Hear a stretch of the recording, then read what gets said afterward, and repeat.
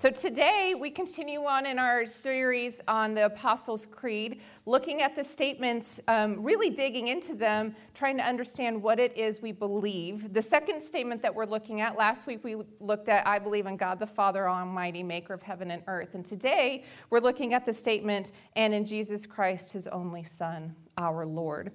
In order to explore that piece of the Apostles' Creed, we're going to be looking at John chapter 3, verses 10 through 21. If you'd like to follow along with me, it'll be on your screen or in the bulletin in front of you. Here's what our scripture says. "You are Israel's teacher," said Jesus. "And do you not understand these things? Very truly I tell you, we speak of what we know, and we testify to what we have seen. But still you people do not accept our testimony. I have spoken to you of earthly things, and you do not believe. How then will you believe if I speak to you of heavenly things? No one has ever gone into heaven except for the one who came from heaven, the Son of Man. Just as Moses lifted up the snake in the wilderness, so the Son of Man must be lifted up, that everyone who believes may have eternal life in him. For God so loved the world that he gave his only Son, that whoever believes in him shall not perish but have eternal life. For God did not send his Son into the world to condemn the world, but to save the world through him. Whoever believes in him is not condemned, but whoever does not believe stands condemned already because they have not believed in the name of God's one and only Son. This is the verdict. Light has come into the world, but people loved darkness instead of light because their deeds were evil. Everyone who does evil hates the light, but will not come into the light for fear that their deeds will be exposed. But whoever lives by the truth comes into the light, so that it may be seen plainly that what they have done has been done in the sight of God." This is the word of God for the people of God. Thanks be to God indeed. It's interesting as we look at things like the Creed, you really start to question stuff that you've always just taken for granted. And one of the things that I started questioning this week were titles. The titles that we give people, the titles that we give things. Things like Mr. President. When you say Mr. President, well, it means something today that's probably slightly different than it meant, I don't know, a few years ago, because of the way that we view the world and the way that we view people, and because of the fact that we're so incredibly human. But it's also titles that we have ourselves. I was thinking about all of the titles that I have the privilege of holding. Today, it's pointed out that I'm mother. I get the title of mother, and I get to be the mother of 3 beautiful, wonderful children who also are often not always beautiful and wonderful children because they're children, right? But regardless of their behavior, I'm mother. I'm mother in the good. I'm mother in the bad. As Benjamin pointed out just a few minutes ago, I am pastor, which means he's a little bit incorrect. I'm not in charge of everything. That would be God. But I try my best to do what I can to lead us as God calls me to lead. I'm also wife. Wife is a privilege, and it's an honor to be the wife of Joe, and that's a great title to have. I'm sister to a lot of people. I am daughter to some people.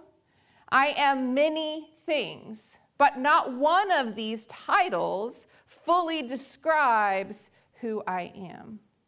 And when you think about the titles that you hold in your life, I bet you there's some you're more comfortable with than others.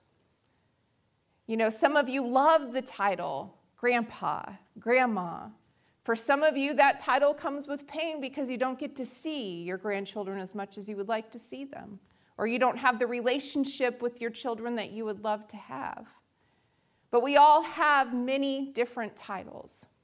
And titles mean something in this world. They mean something in the church world that I wish they didn't mean, but they do. I'm a girl, in case you didn't notice. Female standing here in front of you. And when people walk into a church and they see a female, they don't often think pastor.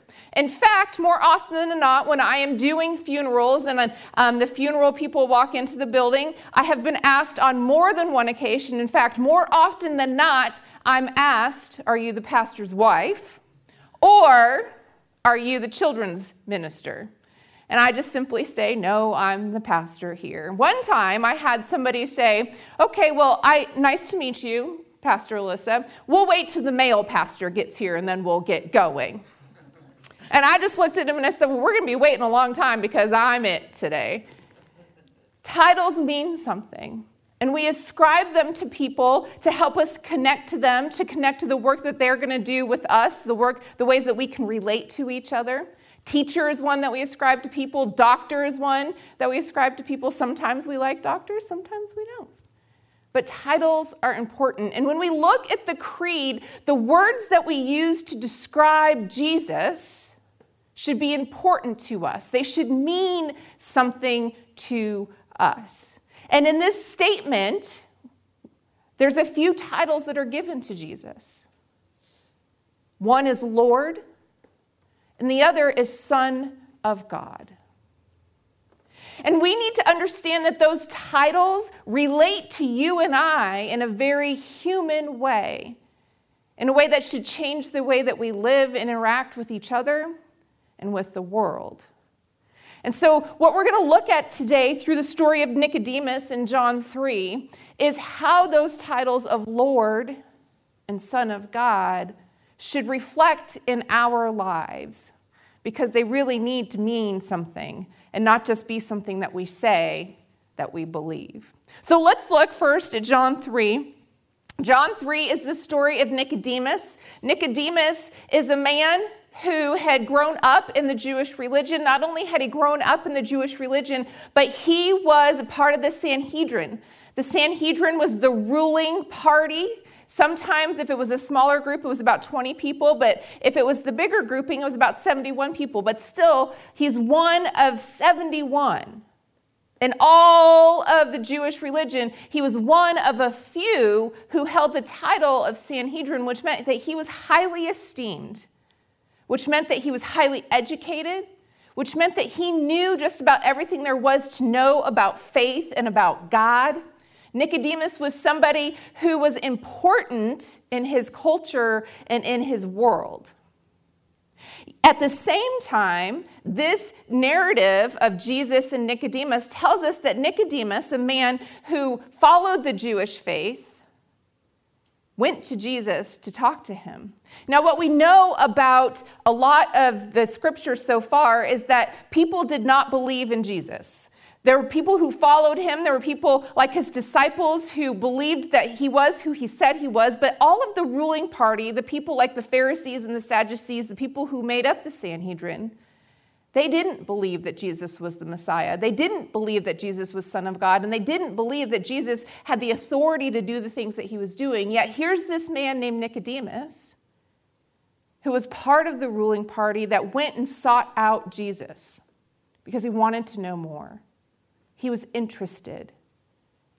He saw something in Jesus that made him curious. And so what Nicodemus does is he goes to Jesus, but he goes to him at night. Now, there's a few ways to look at this. We could say that he goes to him at night because he wants his undivided attention. But given the fact that Nicodemus is part of the Jewish ruling party, it's more likely that he went to him at night because he didn't want his friends to know what he was doing. He saw Jesus. He saw the potential that Jesus had. He saw the fact that Jesus was doing things that were miraculous, and he wanted to know more, but he didn't want those people that he associates with every day to know that he was interested, to know that he might believe. And so he went to Jesus at night, and he asks Jesus some really important questions. He says to Jesus, and he calls him, the first thing that he calls Jesus, the title, the label that he gives Jesus is Rabbi, which means teacher. Teacher. Jesus is teacher. He says, we know that you come from God, for no one could perform the signs and wonders that you are doing if God was not with him. So Nicodemus recognizes as part of the ruling party that Jesus is from God, that Jesus is Son of God. And Jesus says to him, in recognition of being there, he says, I tell you that if you want to see the kingdom of God, You must first be born again. And this is one of the first times we hear this statement. In our culture, born again means a lot of things. To some people, born again means really mean, angry people who are judgmental and unkind because we put that title in front of us, and then we act in a way that doesn't reflect our Savior.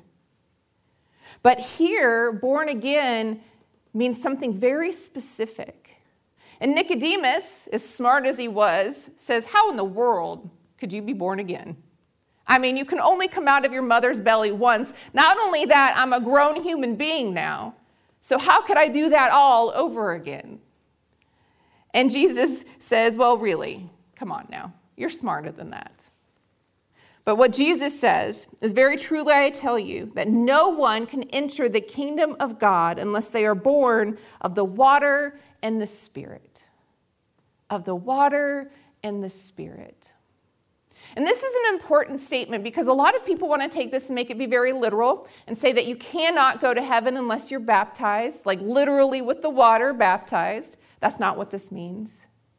Baptism is important, and it brings us into the kingdom of God. It brings us into the community of God. Baptism is a great step. It's an important step in growing in our faith, but that is not what we're talking about here. What Jesus is talking about to Nicodemus is a way of living that changes our life. It's a way of recognizing that Jesus is not only teacher and rabbi, but that Jesus is Son of God and Lord. And when we're baptized by the Spirit, when we accept Christ into our life, when we move into that phase of believing, we change. And when we change, the world around us changes. And what Jesus is saying to Nicodemus here that makes a huge difference to this culture and time is that it doesn't matter who you were born to originally. It doesn't matter your ethnic background, because that's all that mattered before Jesus came, right? In order to be one of God's people, you simply had to be Jewish. You didn't have to do anything. You didn't have to proclaim anything. You simply had to be Jewish. And what Jesus is saying to Nicodemus is that that is no longer the case. In order to be a part of my family, Jesus is saying, is you must believe in me. You must believe in who I am. You must believe that I am the Son of God. And you must believe these things because in John 3:16, which we get to that famous verse that most of us know because of sports people, praise sports people. But in John 3:16, we're told that God so loved the world, right? God so loved the world that he gave his one and only Son, that whoever believes in him shall not perish, but have eternal life. And then it goes further, which is one of the important pieces. We always stop at that one place. But this next piece is so important. It says that God did not send his Son into the world to condemn the world, but whoever does not believe, but to save them through him. Sorry, I skipped. He did not come to condemn the world, but to save the people through Jesus. To save the world through Jesus. And so there's a few important things that we need to understand that's happening here in this text. Jesus is pointing out that it takes more than saying, I believe in God, in order for us to enter into the kingdom of God. Jesus is also teaching Nicodemus that it is vital, that it is necessary that we understand and believe and accept that Jesus, the Son of God, was sent intentionally, not to condemn us, not to point out our flaws, but to forgive us, but to accept us, but to love us. And that those who choose to believe that this is the title of the Son of God, that this is the work of the Son of God, then they too would also have a place at the side of God, in the kingdom of God. And that's a big change for Nicodemus. Honestly, it's as if Jesus came today And one of us went to him and said, Jesus, what must I do in order to enter the kingdom of heaven? And Jesus would say, well, it's not going to church on Sundays. Because a lot of us think that that's all it takes, showing up here. And it would be Jesus saying, it's not being baptized. Because some of us think that all we need to do is accept Jesus once in our life and then be baptized. But what Jesus is saying and what translates to us today and what you and I need to understand is that Jesus is taking over the role of master in our lives. When I was talking to Benjamin, I asked him what the word Lord meant. Lord was a word that in this specific time was given to emperors. And not only were they believed to be master of everybody, but they were also believed to have a divine nature, just like Jesus did, right? Not only were you master, but there was also some divine pieces to you. And what Jesus is taking over here is that idea that you are led by anybody or anything other than Jesus. Once you accept Christ into your life, our goal, our work, our walk then becomes learning how to make Jesus not just somebody we say, oh, you're a teacher, I believe in you, but learning to make Jesus Lord of your life. And that's truly what it means to be baptized by the Spirit, to make Jesus Lord. And what does that look like? Making Jesus Lord. Lord means master. Do we want anyone to be our master? I mean, master almost has a completely negative connotation today. Are you willing to allow somebody to be the master of every piece of your life? Not many of us are. Some of us give up some things. Hey, Jesus, you can have all of this stuff over here, but I'm going to keep these things, and I'll be in charge of this right here. I'm going to be in charge of my finances, and I'm going to be in charge of my work, and I'm going to be in charge of my kids and my family. But you can have my Sundays from 10 a.m. to 12 p.m., and you can have Wednesday nights from 6 p.m. to 8 p.m., but after that, I take control. You see, Jesus as Lord means that we are willing to give over the workings of our everyday life, that we are willing to give over Monday, Tuesday, Wednesday, every day, every moment to the one who wants to be our master. And the way that that works is that Jesus came to set us free, right? Jesus didn't come to condemn us. Jesus came to set us free from all of the things that hold us back in the world, free from being slave to sin. But in order to move from being a slave to the things of this world, we have to choose who our new master is. Because there's always going to be something guiding us. There's always going to be something pulling us and directing us. And unless we intentionally choose to allow Jesus to be our Lord and Savior, then we will never fully be living in the Spirit of Christ. Nicodemus had a hard time understanding this, and I get it, because it's a hard thing to live into. When I first accepted Christ into my life, I was in college, and I remember there was one day I called one of my friends, and I said, oh my gosh, every day this week I did something for God. It was the first time in my life that I'd ever done something like that, and I remember that today. I remember thinking every day this week I led a Bible study, or I did this, or I did this, and it was a whole semester, because it was my last semester in college, of giving every piece of who I was to God and learning what that looked like. But then I left college. I left the community that I had grown in faith with. I left the people that knew me, that knew how to walk with me. And I went back into the wide world, and you know what I did after that? I spent no time with God. I didn't have a church that was my church anymore. I didn't have Bible studies to go to. I didn't have a community that I could walk with. And so then I spent the next, 4 years living life with a belief in God, living life having accepted Jesus into my world, but not living a life that reflected the lordship of Jesus in my life. Do you see the difference? Where one is, I had accepted God into my life and I was living every day seeking the guidance of my master. And then I left the cocoon of the community that grew me. And then my everyday was no longer spent seeking Jesus. It was spent simply living life, trying to find the right job, trying to find a husband, which I did. Thank God for that. But trying to do all those things that come into this world, and God was way down on the list.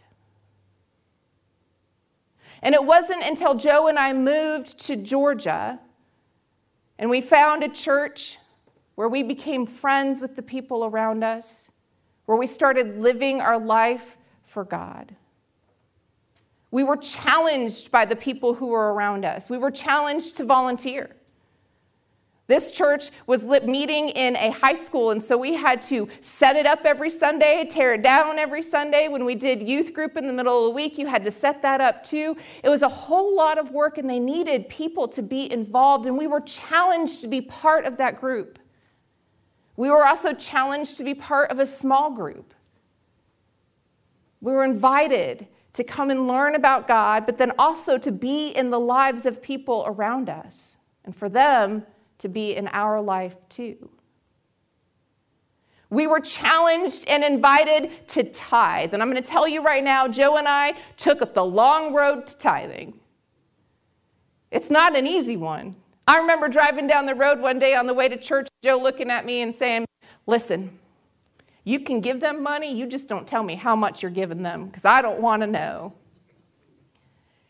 Because it's this war that we have of trust, of belief, of living into what it is we're called to be as children of God. But I'll tell you this, when we finally made the leap to actual tithing, it was Joe that did that too.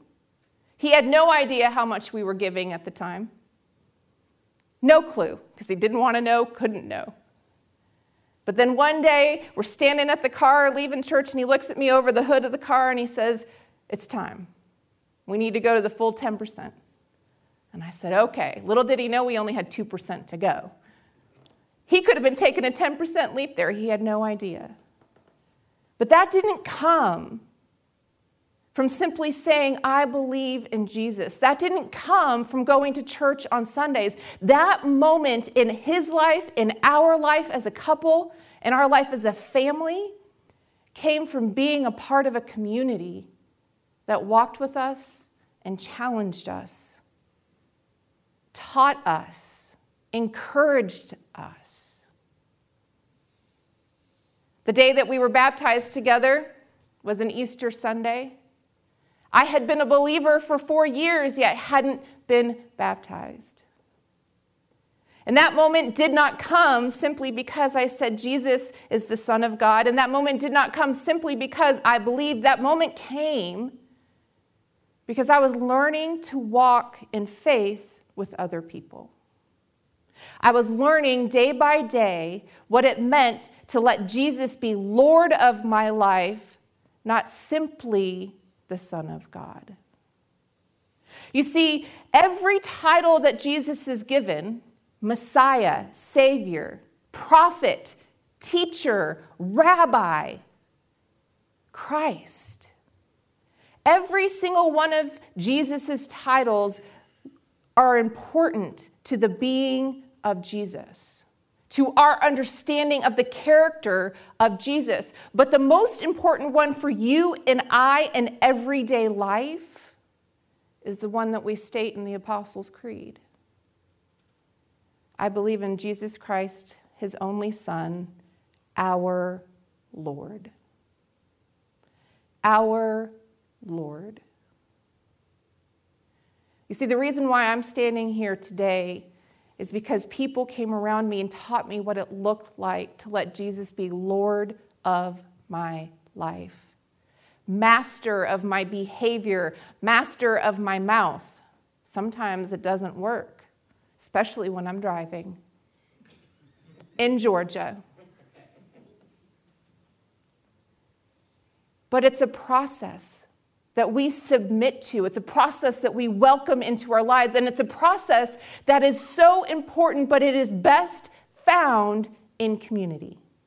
See, that's why we're here on Sundays. To do this thing called growing in the lordship of our Christ together. That's how we allow Jesus to be Lord. That's how we learn to do it. By walking with others, by learning from others, by being challenged by others, by volunteering with others. It's in community. A community that will love you, a community that will not allow you to stay where you are, and a community that will work to reflect how Jesus has been working in their life too. If I hadn't come to the Orchard at the time that I had, which was the church that Joe and I were baptized in, I don't know that I would be here today. I don't know that Joe and I would still be married today. There are so many things that come from allowing Jesus to be Lord of your life, not simply Christ, not simply Son of God. And so we have a choice, just like Nicodemus did. Jesus points out to Nicodemus that it is so much more than what we've been taught to believe. And that the access to the blessings that Jesus wants to give us, the access to the life that we are meant to live, the access to the good things that God has created for us, is available to us anytime. But we must learn to recognize the lordship of Jesus in our lives. So the question we have to leave ourselves with today is, what access are you denying Jesus? In what places have you not allowed Jesus to be the Lord of your life? Because when we stand together and say, I believe in the Son of God, and I also believe that Jesus is my Lord, what we're saying is we're allowing Jesus to be in charge. Is that true in your life? Is Jesus in charge of your life? There are days when I can say yes, a wholehearted yes to that. But then there's also days when I think, oh, my schedule's in charge of my life today. My finances are in charge of my life today. And my kids, boy, are they in charge of my life today. But the only way that we will experience the kingdom of heaven on earth is if you and I step into what it means for Jesus to be Lord of our lives. So, today as we get ready to pray, I'm going to give us a few minutes of silence together. We don't get a lot of that. And I want us to close our eyes. And I want us to lift up our schedule. I want us to lift up our families. And I want us each to ask God to show us specifically those places we have yet to surrender to the lordship of Christ. God, please show us.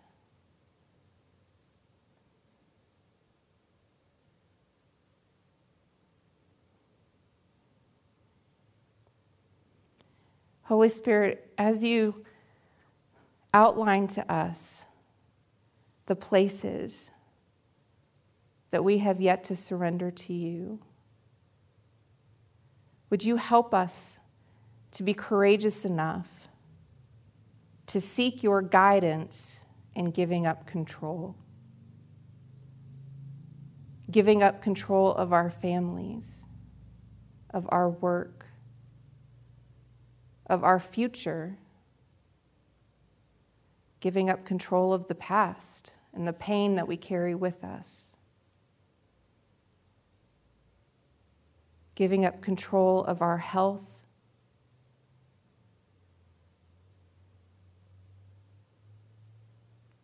and surrendering these things at your feet.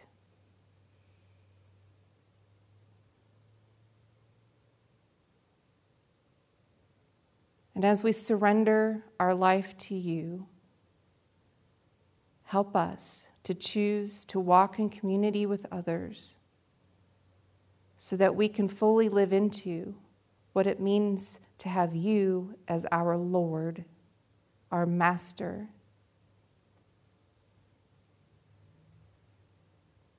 God, forgive us for the ways that we vie for control in our life.